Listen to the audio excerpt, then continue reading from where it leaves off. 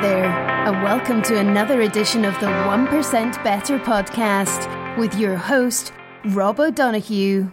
Hey folks, welcome to episode 46 of the 1% Better podcast, and I hope you're doing well.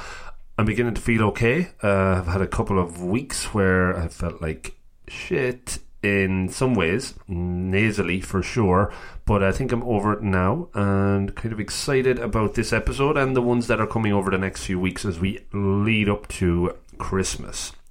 So, a few things to get through before we get into the episode. Last week's show with Roberta O'Brien, Lieutenant Commander Roberta O'Brien, was very well received. Lots of really good, nice feedback, a few emails on it. Went down very well, and again, thanks to Roberta for her time in recording it. And it's one of those that will get good numbers over the next number of weeks, I'm sure, as more and more people find out about it. So if you haven't checked it out, I would say check it out. Next week's episode is going to be a big one, and I think that because of the following, the person that I am interviewing or have interviewed has in the Twitter world. It's with Samantha Kelly, aka the Tweeting Goddess, and we talked about over a month ago what an interesting lady she has. So much going on. She's really made a career for herself as a social media strategist, I think is the term that we talked a little bit about. But she's huge following in Ireland. She's just back from Cyprus, where she did a presentation around social media. I think she's going to San Diego next year, so that's really going to be a big one, and I'm looking forward to releasing it, so that'll be awesome. Speaking of Twitter, in the last week or so, got a couple more likes from famous people, which is always cool. Mark Hamill, Luke Skywalker, liked another tweet. It was actually through talking to Samantha that we originally connected with Mark Hamill, who actually follows Samantha, which is a big deal.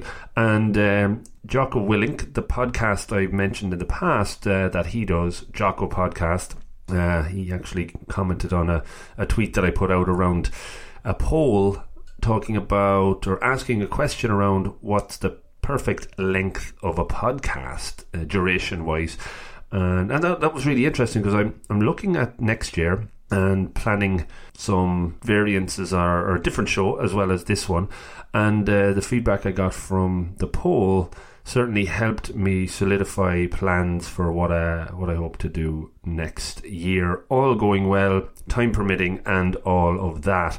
It's nice to be connecting with these folks, and maybe they're listening or somewhat getting aware of the show, which is all good. And one other thing, the last week or so I double checked and have added to the newsletter around a podcast app that you can listen to podcasts through. It's called Overcast. It is actually growing and growing in popularity. iTunes getting a bit of a bad rap for the podcast app of late. More and more people moving over to Overcast. Happy to say the podcast is on Overcast as well. You can go to the website, I think it's Overcast FM, or you can just download the app and listen to it. It's nice and simple, a straightforward app. So yeah, if you want to check it out, there goes my watch pinging. Go for it. It's a good one to use. In the next couple of weeks, as well as we wrap up the season, I'm going to start talking about 2018 goals. This year I did a 12-month challenge where I was trying to do a challenge every month for the 12 months. Did well for the first few months, then kind of fell off the wagon a little bit and got back on it in a couple of months, and the last month or two haven't been that good.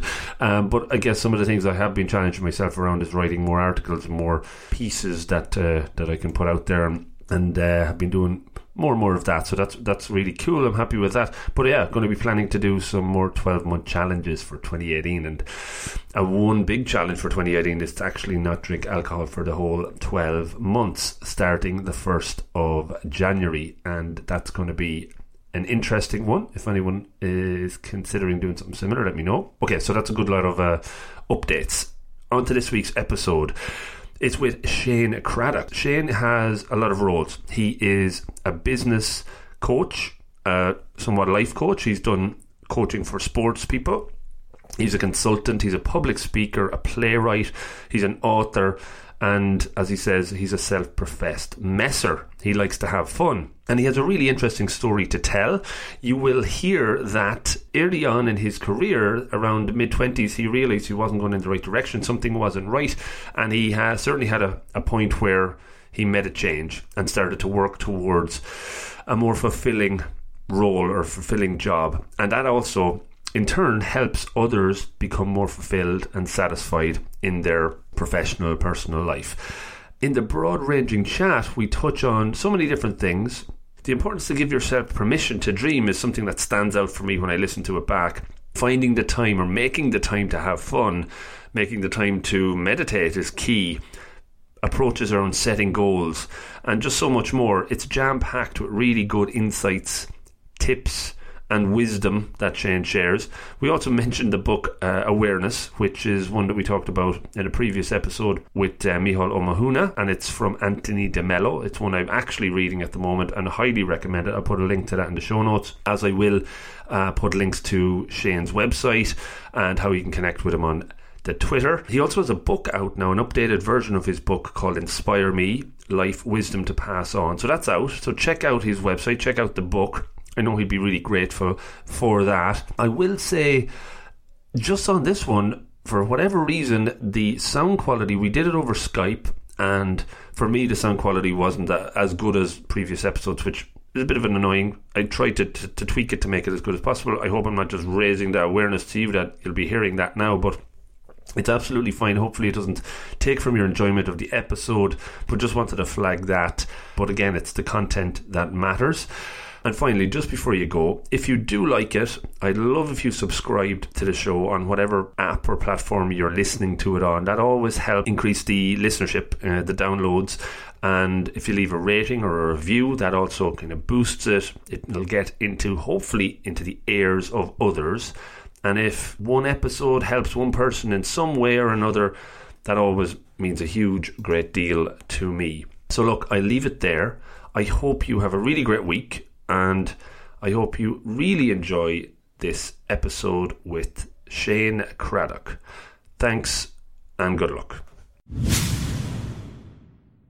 Hey folks, welcome to another episode of the 1% Better podcast. And in this one, I am delighted to introduce Shane Cradock. So Shane, I'm looking at a few things here, roles maybe that you play: a coach, a consultant, a public speaker, and certainly an author, very much prominent author at the moment with a new book out called Inspire Me and Life Wisdom to Pass On, which is great because this podcast is all about passing on wisdom and sharing tips and tricks, so I think it should play nicely into the theme. So welcome.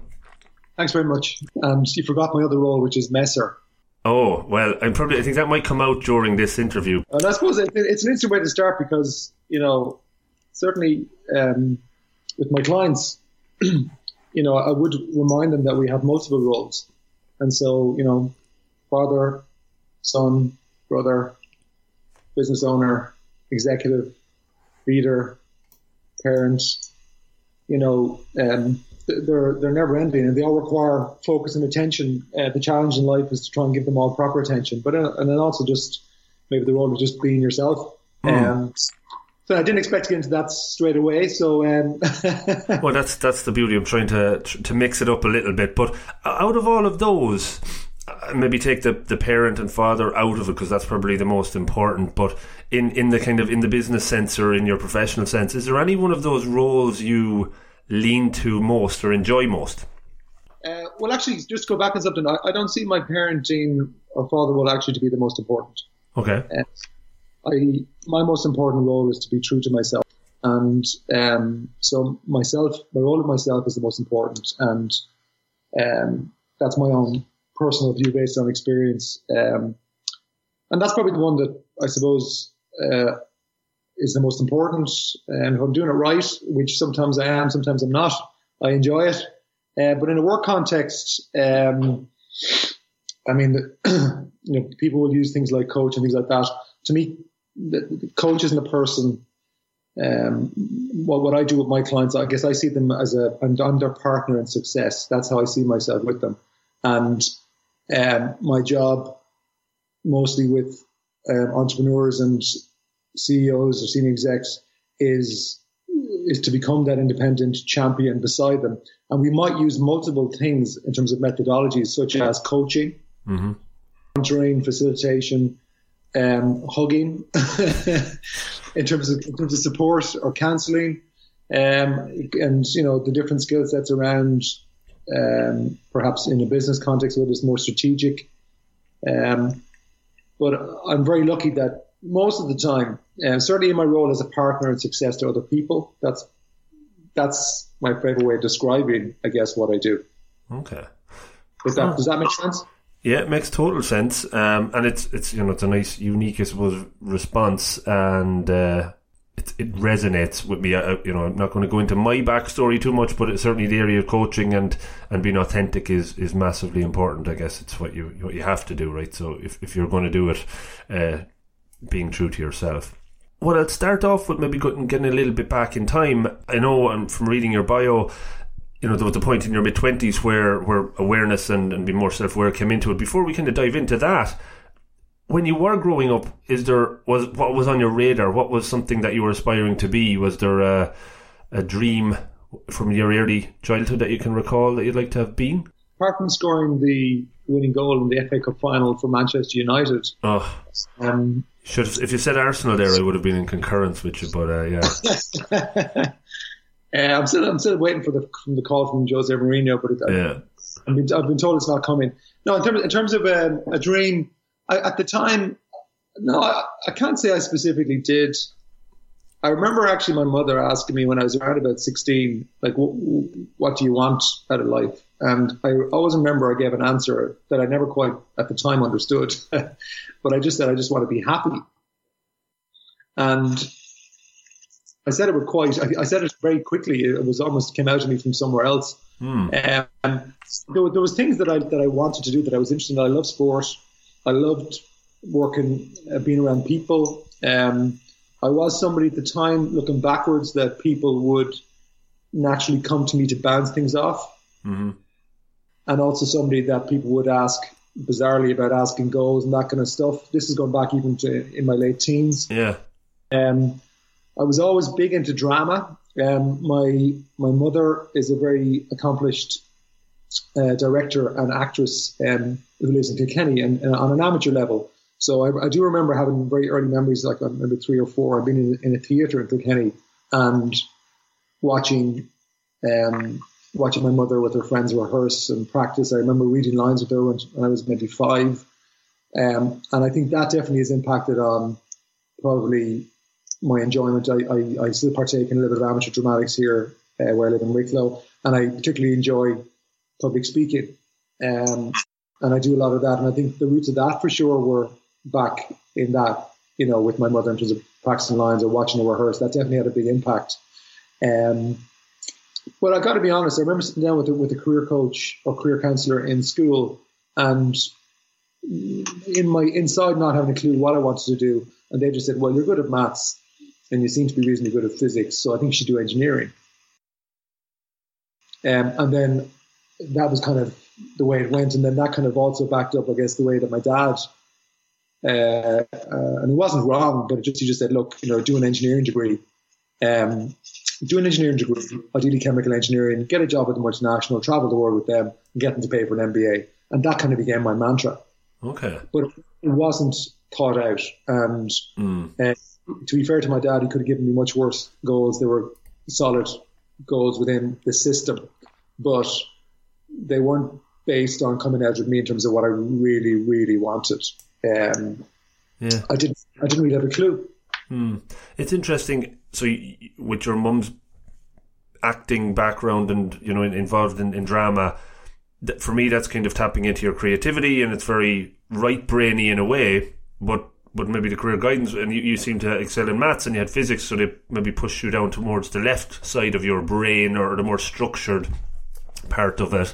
And from reading your bio and talking about structure, it came out, you talk about creating a structure and things like that. So I suppose in those early years you were going more left side of your brain, and maybe that was a an internal battle going on? Is that where things became a bit clearer into your 20s, that it was more, you maybe felt you should be the other side? There was probably some little hints, all right, that I was definitely more creative. And like, I really enjoyed the drama. I wasn't particularly good at writing. From a school point of view, I was told I was a C-level student. That was all I would ever be in English. But I definitely had a kind of a more creative streak, but I didn't really realise that until my mid-20s, and that only became apparent to me after I went through what I call the dark time, where I had, a severe personal breakdown. And it was only then when I started to stop and ask myself relentless questions around, well,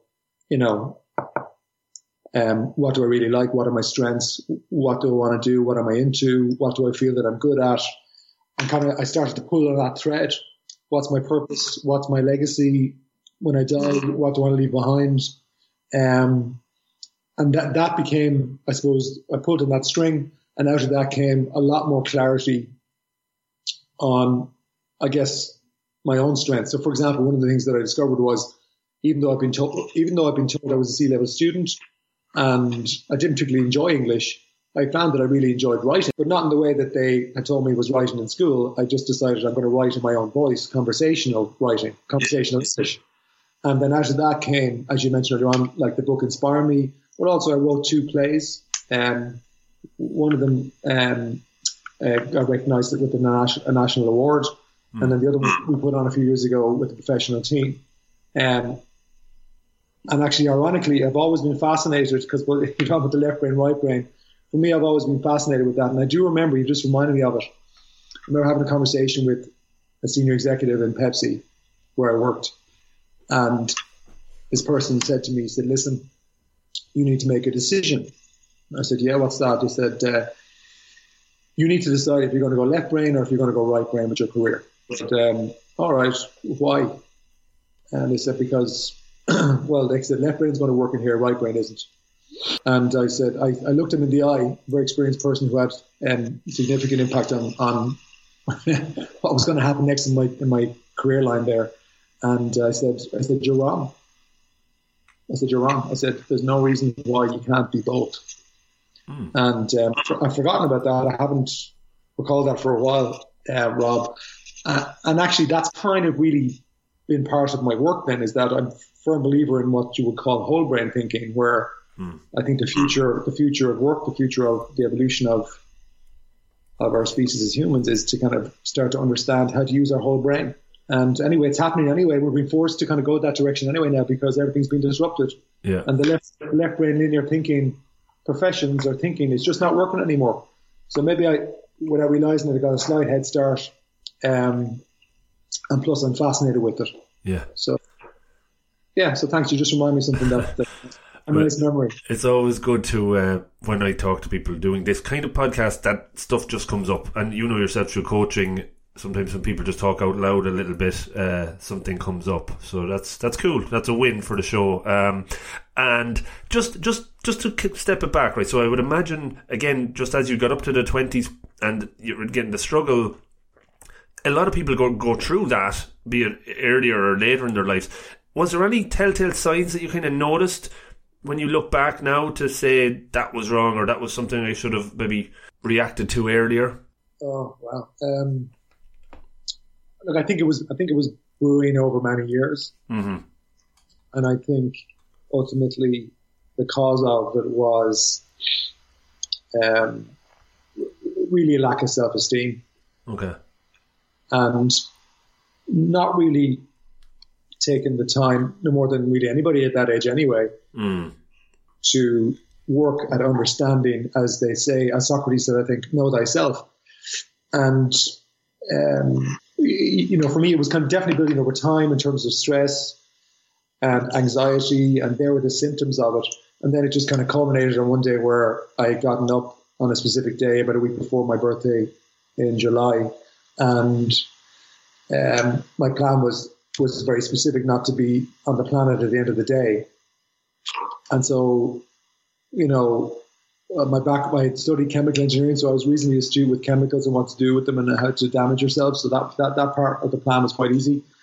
And then I was very lucky. There was an intervention where my father actually was in the right place at the right time to kind of, I suppose, change the direction of my journey. So for that, I'm eternally grateful. And that out of that basically came the opportunity to work with a counsellor. Okay. And he was the first person who kind of said to me, look, you have a mind. Mm-hmm. And bizarre as it might seem, that was 1995. I didn't know what he was talking about. I think I do now. Yeah. Certainly it's much more topical, but that was the start of a change in direction. So where I went, okay, if I'm going to stay, I'm going to make the most of it. I'm going to change the game, and I want to make an impact. I want to do what I enjoy. I want to leave a mark, and that's going to require digging in deep and probably making myself uncomfortable and asking hard questions and keep asking the questions, and then taking action. Yeah. And so I could not never predicted before that day and before I kind of hit that point. My future, my mind was very much on the corporate ladder. I would have had it mapped out. But apart from waking up to the insanity of what I was about to do to myself, I also woke up to my life and I went, okay, well, let's look at that path again with fresh eyes. And I didn't like what I saw. So then I said, okay, and I still wasn't sure what I was going to do. Yeah. And it took a bit of time. It took a few years, actually. But then I managed to get the courage, or craziness, you might say, to leave that world and jump out. Right. And that's a longer story about what's happened since then. But effectively, bizarrely, I get paid a lot of the time now to help people learn the lessons that I had to learn from that particular period.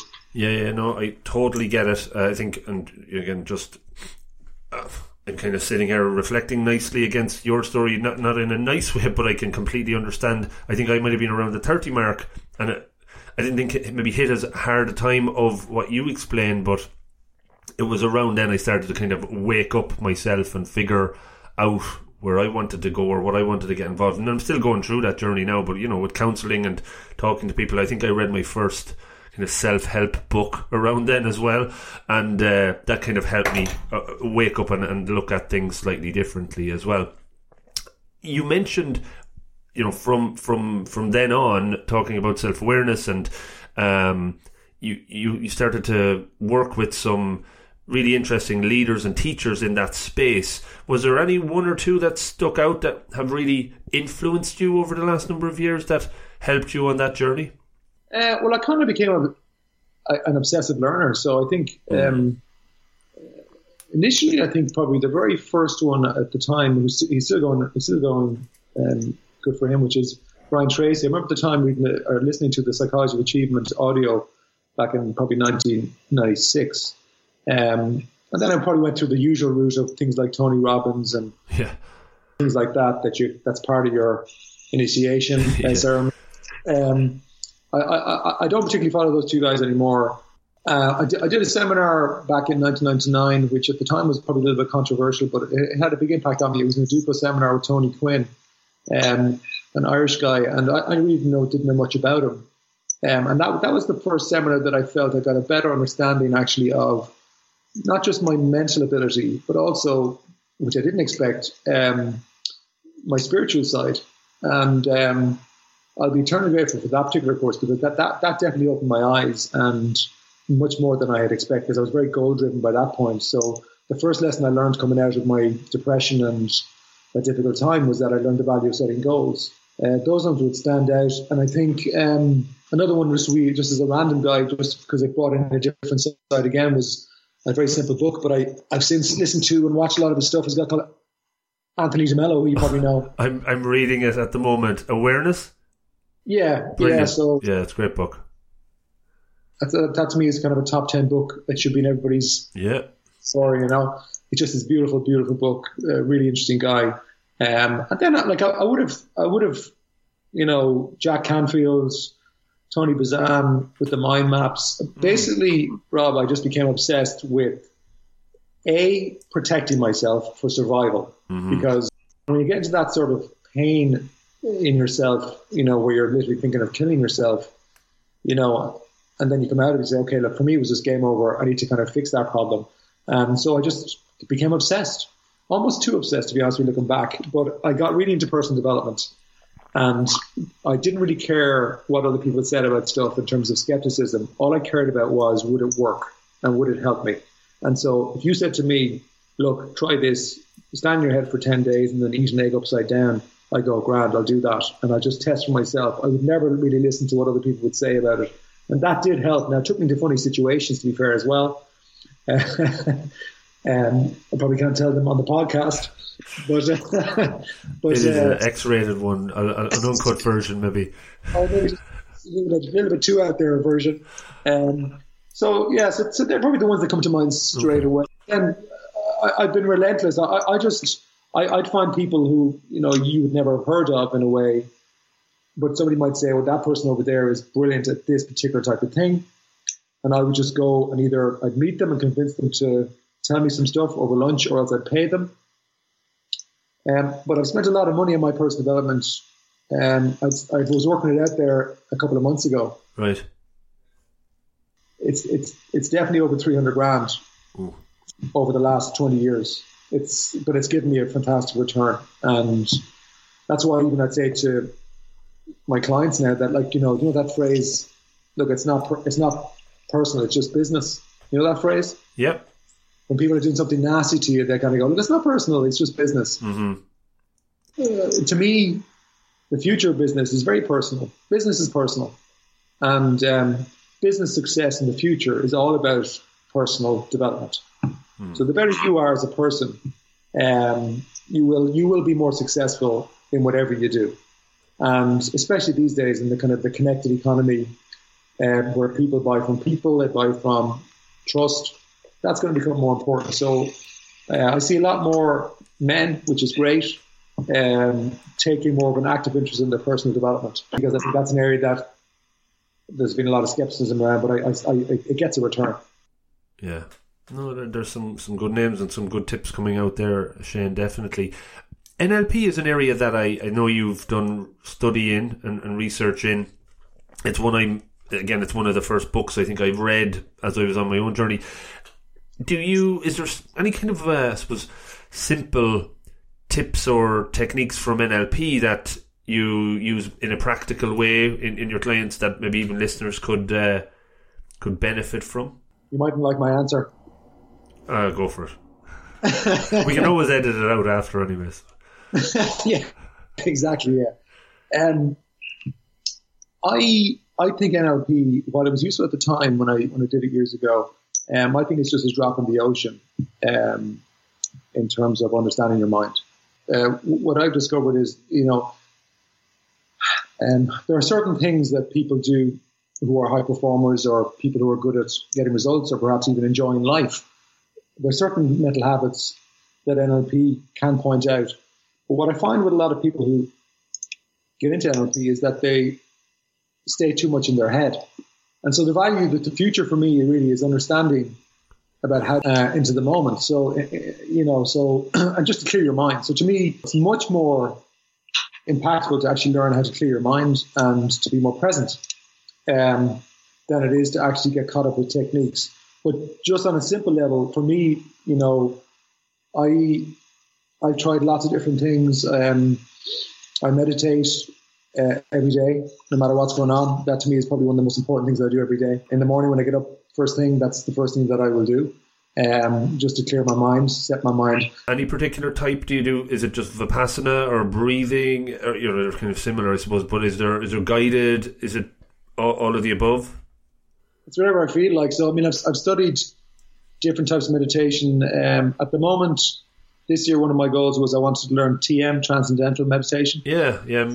I've been practicing that since March. It's very, very good. I think it's very simple. It's easy to learn. I like it a lot.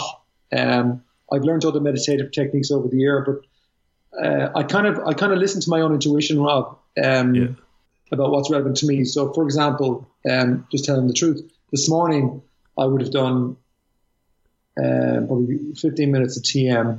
They recommend 20, but minimum 15. So I did 15 of that. And then I did a kind of a blend of, I will bring up memories from the past of certain emotions, positive state emotions. Mm-hmm. I'd have 3 memories this morning, and then I'll just play in my mind the way I wanted my day to go today. Yeah. Now, some people might call that an NLP technique. I don't call that an NLP technique. That's using your mind technique, So to me, it's quite simple. So I think that the future for me, if I'm working with my clients, I will annoy them to the ends of the earth. If any of them are listening to this, they'll be nodding their heads and that kind of, yeah, he does annoy us about this, is about their state of mind. That's number one. And I think there are multiple things around that, which are too long for here. But I think just to realize that your mind works best when it's clear and relaxed. That's number one. So what works for you? And to literally, so for some people, that could be just playing the guitar. It could be going for a walk. It could be having a chat with a friend over a drink.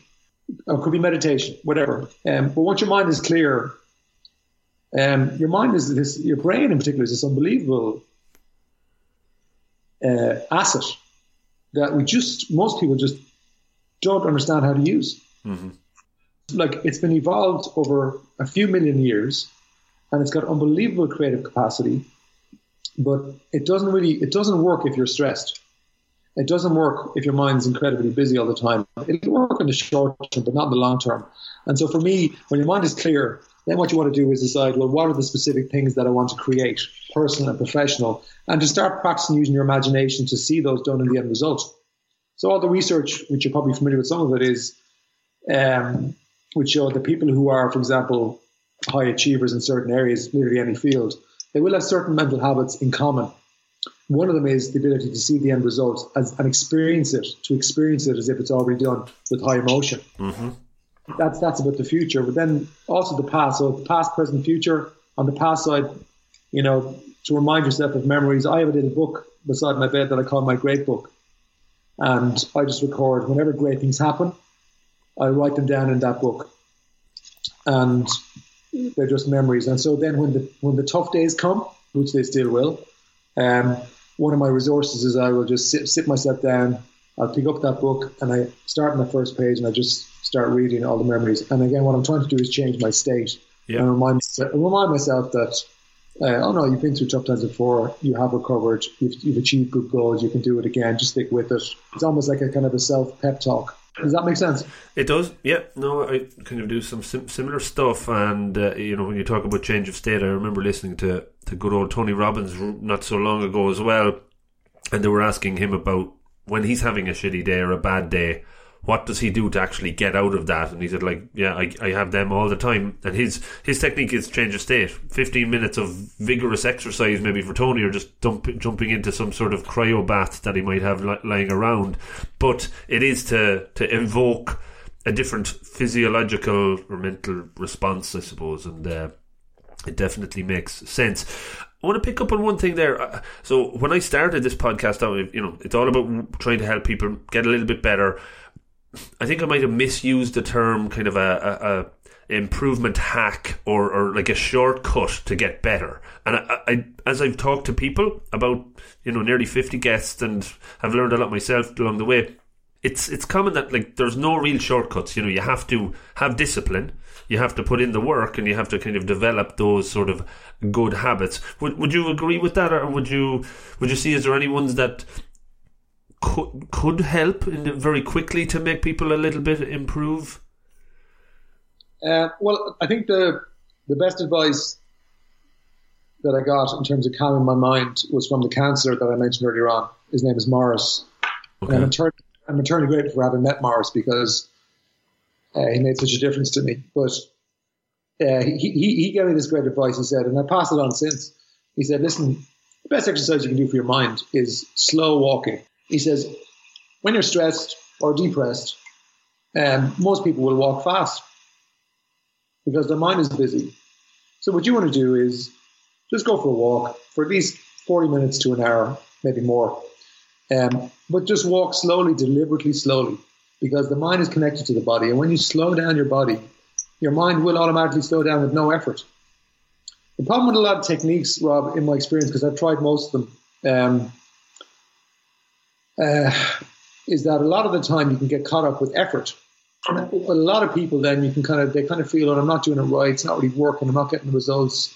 And then they got caught up with this circle of effort.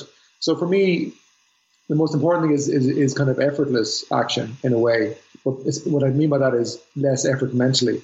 So the walking one is one that I think that's still my go-to. So I live in Ashford and Wicklow, I was telling you earlier on. Yeah.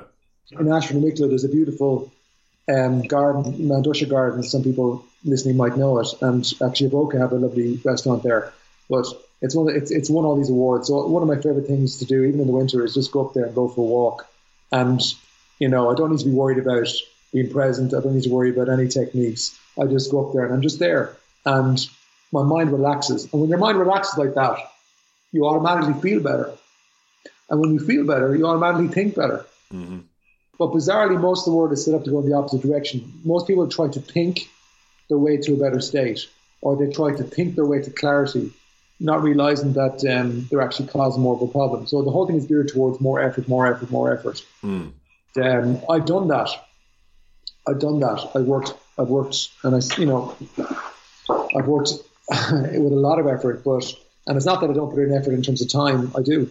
But my most important thing to watch is mentally what's going on with Shane. What's he saying to himself? And so I think when we mentioned Anthony DeMello, awareness of the fact that even as you're listening to us talking here, somebody could become aware that their mind is incredibly busy, or the inner voice is perhaps thinking about a project or some sort of problem.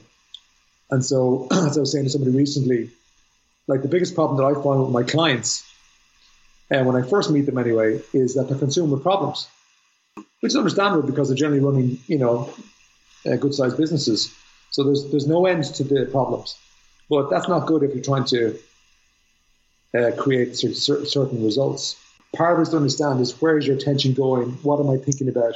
Not that you don't address the problems, but the way you think about them or obsess about them could be actually holding you back from solving them, if that makes sense. Sorry, I jumped around there a little bit, but I think I answered your question, did I? Yeah, no, the jumping around is encouraged for sure, and there's probably no perfect answer. Over the years that you've been coaching, working with, you've worked with entrepreneurs and C-level executives, have you seen, one I'm interested in, the challenges or the stress levels, or I suppose the states that both might be in if they're an entrepreneur or a C-level in the corporate or in startup? Do you see patterns, similarities between them, or do you see any differences? Or so you mean between entrepreneurs and corporate CEOs? Yeah, just I suppose if you're normally working with startups or entrepreneurs and trying to coach those guys and girls, the challenges that they're faced versus the challenges that maybe C-level executives have. Is there any patterns that you would see across all of them that emerge similarly, or would they be anyway different? Well, the thing that they have in common would be the best people, regardless of whether they're corporate or working for themselves or entrepreneurs, they have a couple of things in common. One is they all have very, very strong mindsets, and they all have this ability where they see a goal and they just go after it, and they become one directional. The other thing is they're hungry for success, all of them. And most people think they are hungry until they meet somebody who's really hungry. And I think the hunger for success is very hard to teach. You can activate it, but it does require the person to own it, and it's a little bit more challenging. But if you have somebody who's really hungry for success, man, they will just outperform most people around them to a significant degree. And so the people that I work with one-to-one, the common thing that I look for to work with somebody is that one, is like, how hungry are they? Because if they're really hungry just to kind of improve or get better or succeed, then they'll pretty much do whatever you suggest. Because the worst thing is sitting with somebody who is going to start arguing with you and say, well, I don't think whatever, this, that, and the other. Mm. And then outside of that, I suppose where they'd be different would be on the entrepreneurial side. They generally they've had their head smacked against the wall a little bit more often, because they've had to deal with something that the corporate exec doesn't really have to deal with, which is cash. Yeah. And there's nothing like looking at a bank account that's low or in the overdraft position or no money to really put an entrepreneur under the cosh and force them to go to a different level. And I mean, that's why I like working with business owners, because especially if they've had a good level of experience, because they have low BS tolerance, and they're just, once they trust you, they'll give it a go. That's not to say that the corporate execs won't, but that bit of it, in terms of just, I suppose, the reality of having to manage your money, or to the money of a business, and knowing that the paycheck run depends on you, that's pretty stressful, and it's a lot of stress. And so I was only thinking the other day that the CEOs that I know that get paid a lot of money, corporate and entrepreneurial, they generally are worth the money, because until you get into that position, you don't really know the level of stress that they can be under and what they're responsible for. I mean, there's other common things to do with focus and everything else, but they're things you'd expect. And perhaps maybe people skills, but that depends. No, that's a good, interesting answer. I was watching one of your videos last night on YouTube, and I'll put links into everything in the notes that we talked about. The metaphor of the story of the rocks in the jar. I had heard it, I can't remember exactly where before, and probably no need to go through it on this one, but effectively it's about identifying those 5 or 6 core values that are important to the individual. One of the things I'm interested in as well is how you actually, or approaches you might have used to identify what those 5 rocks are, what those core value sets are. I've talked about a few on the show. I've used a few myself in coaching, picked up them. But is there anyone that you typically like to share or use when you're working with a client to maybe figure out their core values? Yeah, well, just to kind of clarify that, the rocks in the jar isn't about the values. It's more about, I suppose, like, it definitely, your values will be reflected in what you pick, but the rocks in the jar is about, I suppose, where are you going to put your time over the course of a year, for example, or even share this week? Yeah. Because most people will let the analogy, so people can watch it on my website, but the gravel and the sand get into the jar before the rocks. No, I think, like, for me, part of my job is, if I'm working with somebody, let's say if you were the CEO, I'd say, well, look, let's spend some time here to, first of all, help you craft a clear vision for what success means to you, and what I would call meaningful success. Because in my experience, most people are busy creating meaningless success.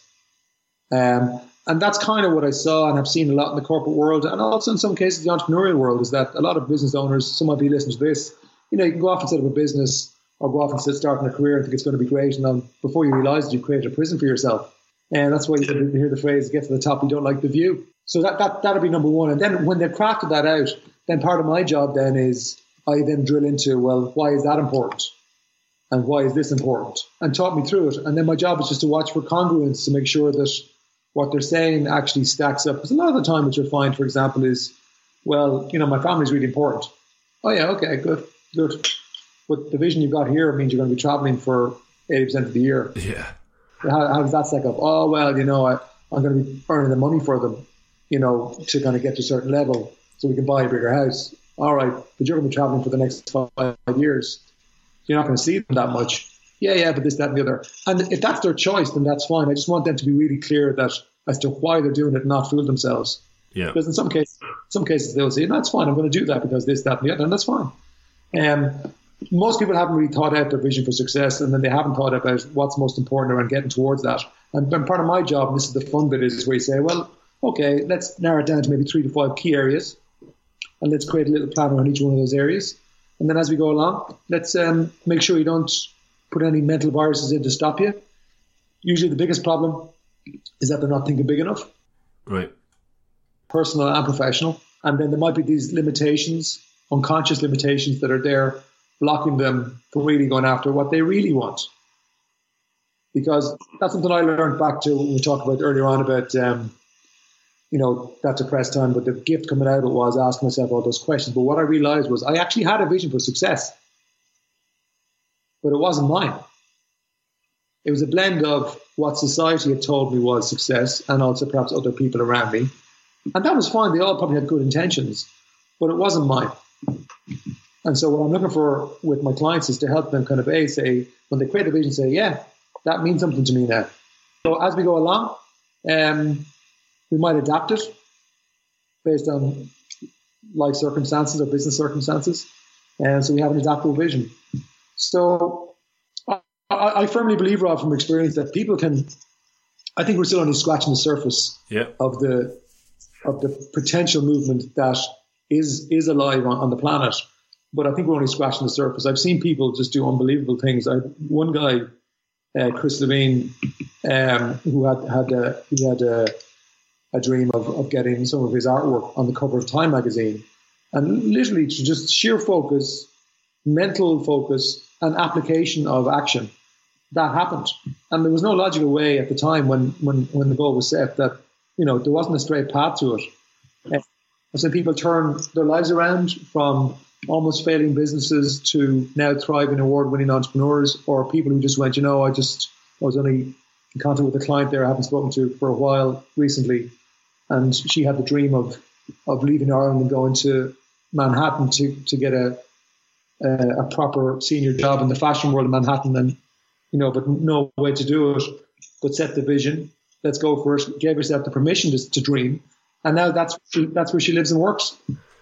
Yeah, that's powerful. I love hearing stories like that. And on that, the part that comes up for me is it's more around the spirituality piece as well. And I know that law of attraction and things like that. You touched on spirituality earlier. Do you believe in bigger forces at play almost when this happens? So which sort of thing there? The sort of thing of your fashion designer friend that sends out this really BHAG or beyond the BHAG goal vision, but the stars align for it to happen. What do you think were the factors at play there that makes that come true?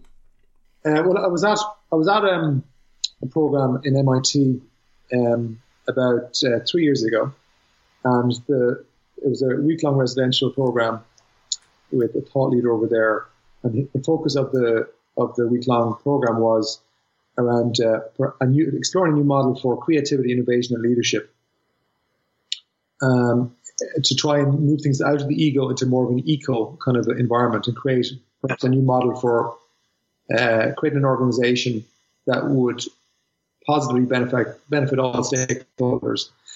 And this guy spent about 16, I think, years working with some of the top tech firms in the US and other organizations of the world. Had also taken a lot of his models into the field, tested them out, and had got some really good results around creativity, innovation, leadership. Very progressive. And because it's MIT, it's an academic institution, they kind of bamboozled us with lots of information, in an academic way. Everybody's head was melted. And the last day we had a chance to ask questions, and I asked the guy, I said, look, if we just break this down to 2 or 3 things of your key findings from all of the work you've done over the last 15, 16 years, what's the most important thing I need to know? Because I said, I just don't want to read all the books.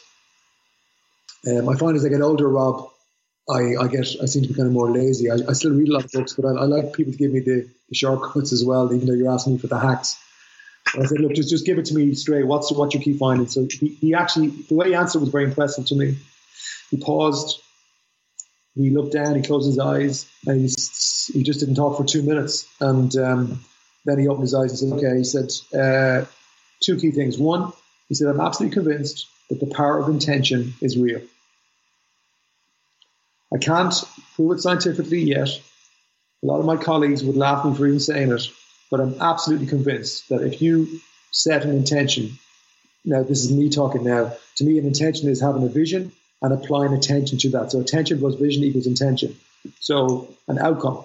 So if you go after it, he said, it's real. The second thing then he said was, if you can get a small group of people to get around that person and be stupid enough to believe that together you can do it, you will do it faster. And he said dramatically faster. What's the magic number? He said minimum 3 and ideally maybe 4 to 5. And that blew my mind because he had articulated what I had probably seen and experienced, but I didn't phrase it like that. Okay. But what blew my mind was the fact that this researcher and academic was saying something that you could say is in woo-woo territory. Yeah.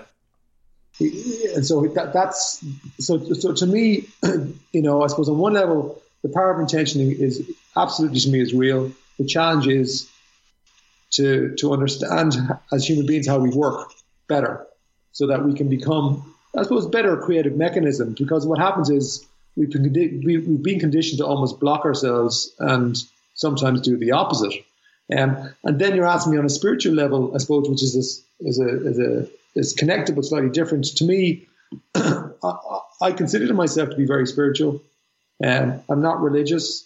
I do believe in a higher force. I might call it something to myself, but everything in my experience tells me that there is a higher force. I've had a couple of experiences. One of them actually was on a program that I did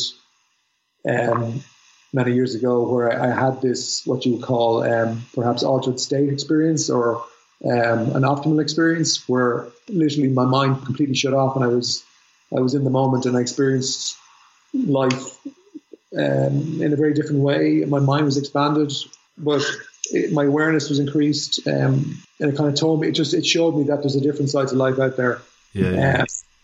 I'm not too sure if your listeners want to hear that, but for me, personally, I find great comfort in knowing that there's kind of what I would call maybe an invisible means of support that I can lean on and ask for assistance. So to me, you might call that your intuition. Yeah. You might call it life energy, life force. Some people might call it God, or whatever. But yeah, I have a very much a spiritual bent. I like to read things in that area.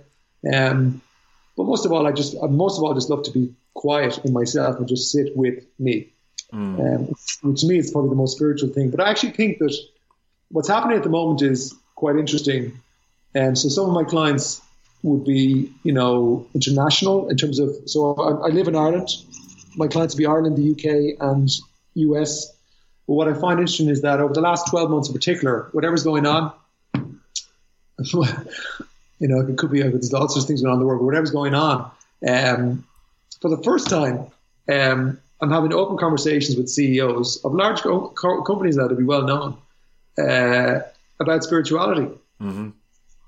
Because what they're realizing is that it's not necessarily religion, but what they're realizing is people in their organizations want it. Yeah.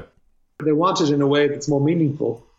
And because it's also linked to purpose and it's linked to meaning. Yeah. I'm in a large organization, and I kind of tried to bring mindfulness into that about 12 months ago, and there's a more of an openness to it for sure.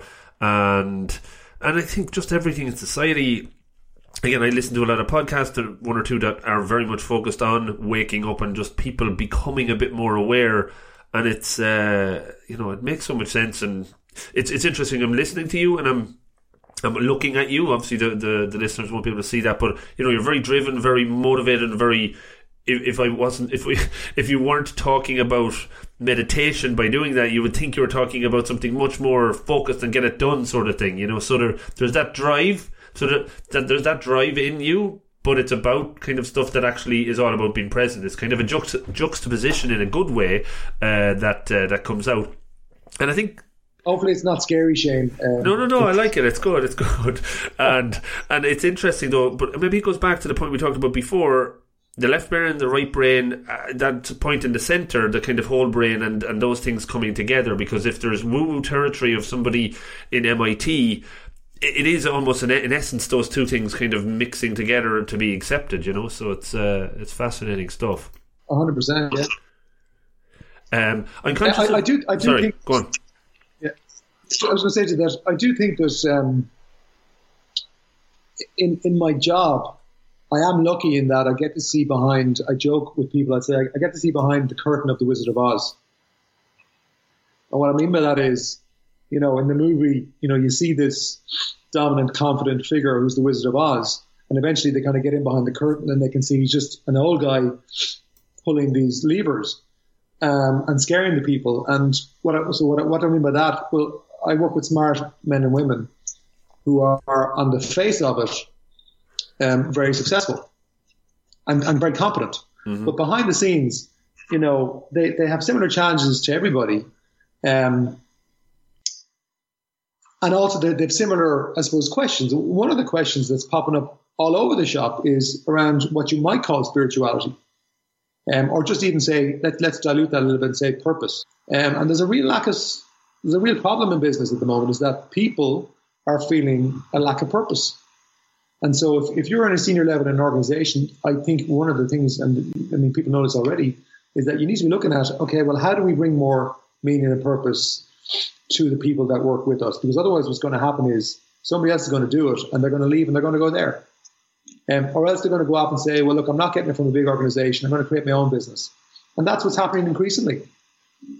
You know, so the freelance economy is accelerating, I think, partly because of that.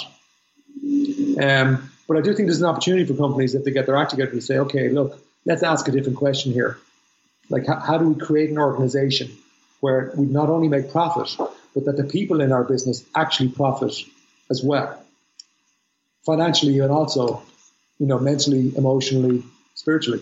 It might sound a little bit corny, but that's kind of what excites me about the potential. God, no, it's exactly what excites me about it as well. Just on that as well, you mentioned in one of your talks, I think, that you had experience with working with Elon Musk's business coach at one point. And, you know, he's probably a guy that is trying to, you know, make profit, but also do an awful lot of good. Anything jump out of that conversation that you took away that was a life lesson for you? Yeah, well, just for clarity, I didn't work with them. The poor guy sat down beside me at I was at a conference in Los Angeles a couple of years ago, and this guy sat down beside me, and we just started talking. And then the person who was giving this particular workshop said, "Listen, talk to the person beside you for the next little bit." So we did. He made the mistake of telling me what he did. Well, you can claim it anyway. So yeah. So I basically stuck to the guy for the next 2 hours and just picked his brain on everything. Absolutely.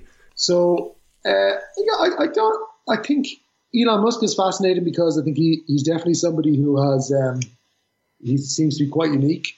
I think he can be challenging to work around, I would imagine, because I think he's highly driven, and I know, listening to this guy, that he hardly sleeps at all. His brain is definitely active in ways that a lot of people's isn't. He was telling me some stories about even how the guy works, which is just incredible, and the way he comes up with ideas. Like, literally, you know, he's got 3 companies: SpaceX, Tesla, and I think Solar City.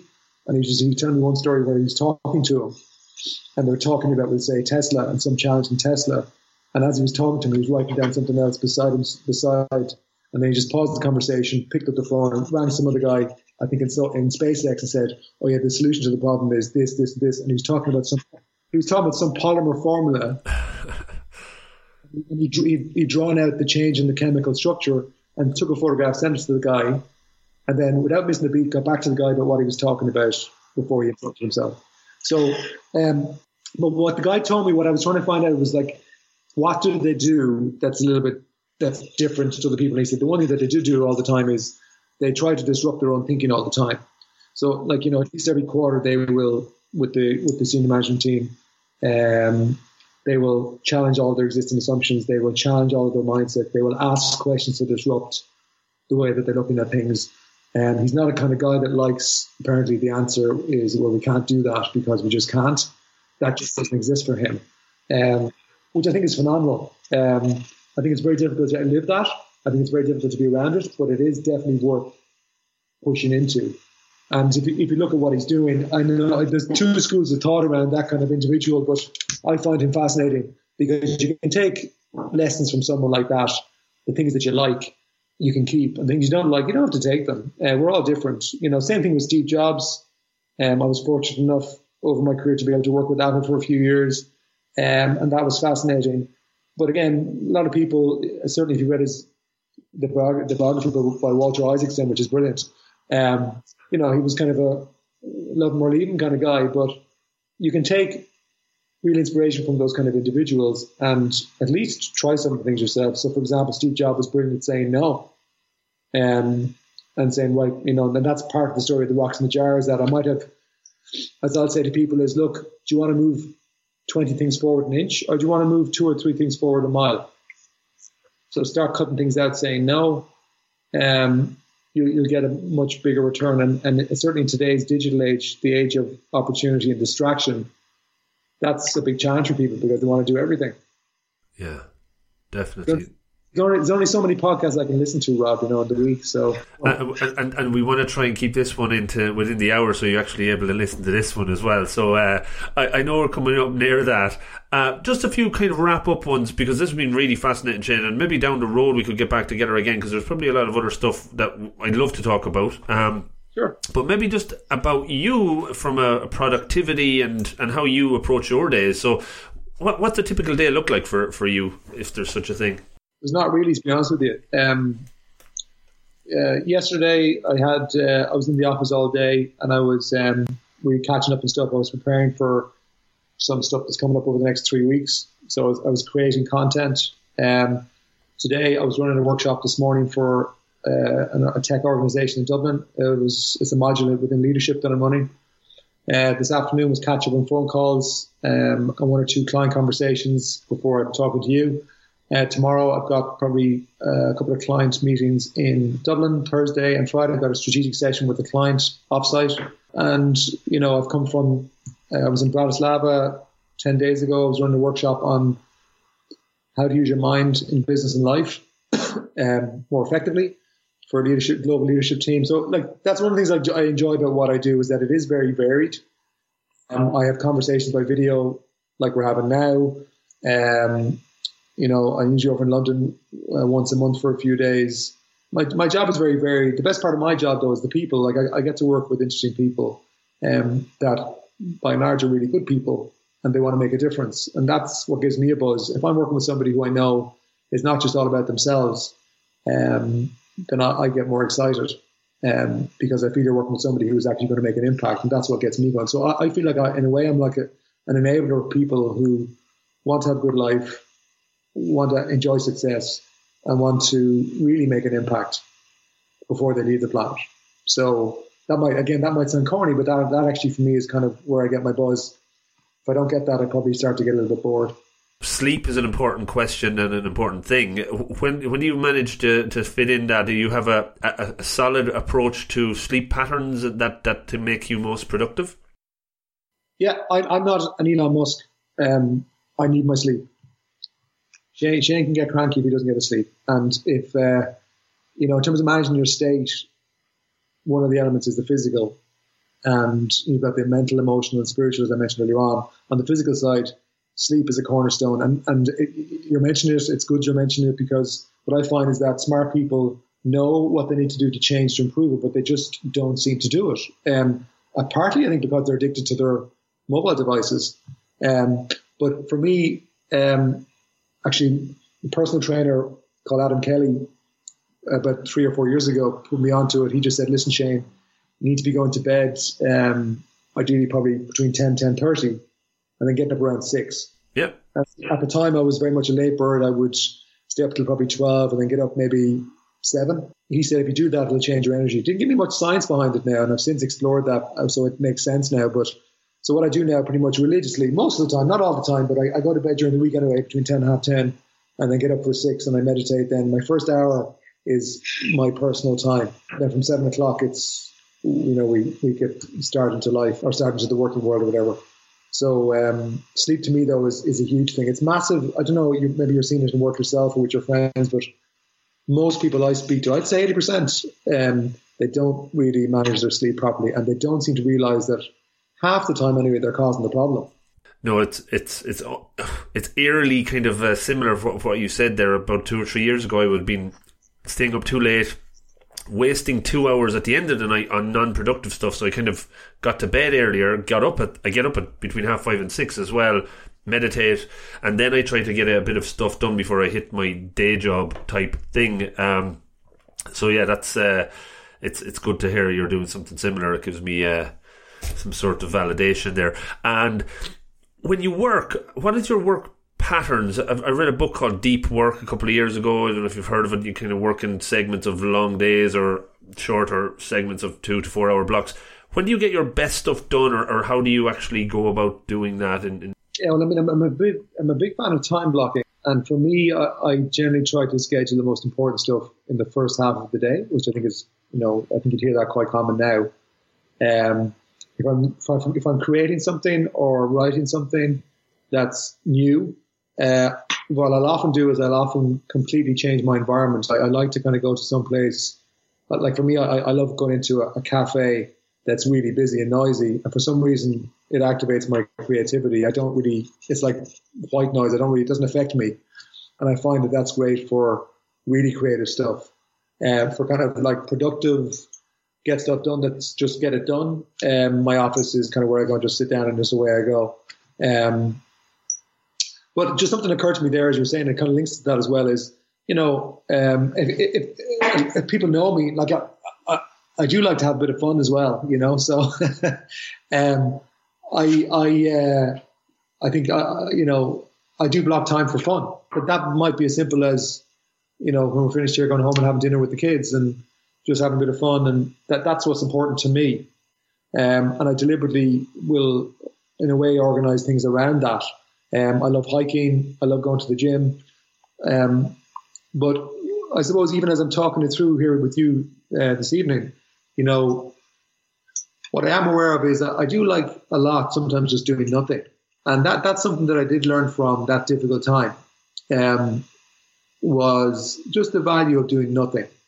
But being okay with yourself and being comfortable with yourself and doing nothing.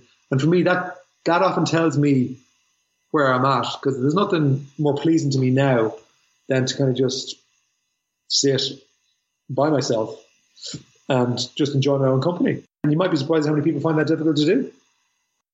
They have to keep on moving, doing something. I am very active. I like getting things done. You mentioned the book earlier on about, Inspire Me. It's not actually a new book. It's a relaunch. We kind of redesigned the whole thing. And I've written, as I say, a couple of plays, and I'm in the middle of writing a new book. And generally with that, what I learned is just write whenever I got free time. So sometimes I don't wait for time to be perfect. It's just like, look, just write for 15 minutes whenever I get the spot. So that could be on the plane, the train, it could be anywhere. But sorry, it just came up that I should mention about the fun. I do like to have fun. I like to, no more than anybody else. But what I found with a lot of clients is we seem to be living in this age where you have to remind ourselves to have a bit of crack.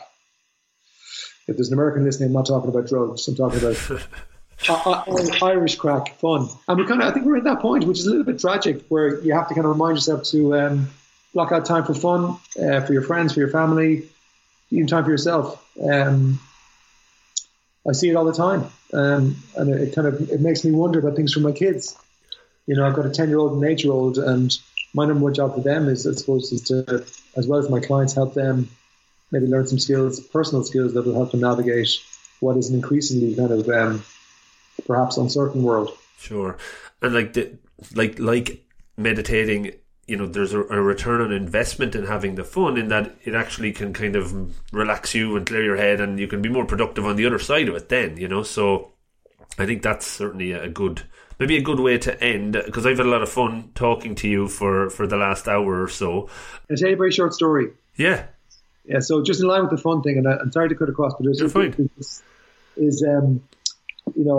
I send out a weekly email every Monday, and some people maybe listeners might have read it, but last week my family buried my grandaunt. Her name was Cassie, and she was only a few months shy of her 100th birthday.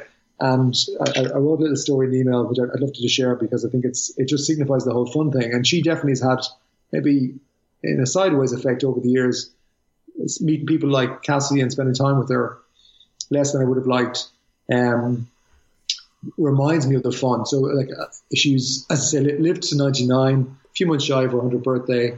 She was somebody who you met her on the street. She just always had a sparkle in her eye. She was always up for the crack, and that never dissipated with her age. This is the kind of person who had so much energy for life that she at one point she was giving meals, this Meals on Wheels thing. Yeah. She was delivering meals to people in old folks' homes that she was older than. I asked her one day, what's your secret to, a long life and healthy and happy and everything else? And she just said, I'm not into all that stuff you're into around the mind and exercise and vitamin Shane. I'm not into any of that.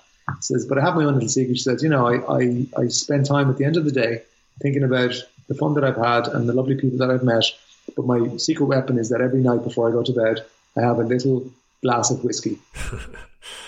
It's a good way to end it. I'm not saying that I don't drink whiskey every day or that everybody else should, but at the same time, what it does signify is kind of an attitude that every day is important and it's worth celebrating. It's a nice story. I like the fact that she was going to the homes and feeding those the younger than her as well. So fair play to her. It's all about keeping active, I suppose, as well. Just to wrap it up, so how can people get in touch? What's the best way to reach out, to check out some of the content that you've put out there already? Thanks, Rob. The website is probably the easiest, ShaneCradock.com with one D, Cradock. And on that, like if they opt into the mailing list, they get a lot of stuff, I suppose, for free immediately, as well as videos and some PDFs and things like that. There's loads of blogs on the website as well. There's also videos and different audios. There's loads there. The whole common theme is around helping people to have a better life, and through that, or a better mind, better business, better life is my tagline, and that kind of sums up really what I'm doing. So people can get a lot of stuff for free on the website. I'm not somebody who hard sells. There's content there that works, but people can look at it themselves and see what they like.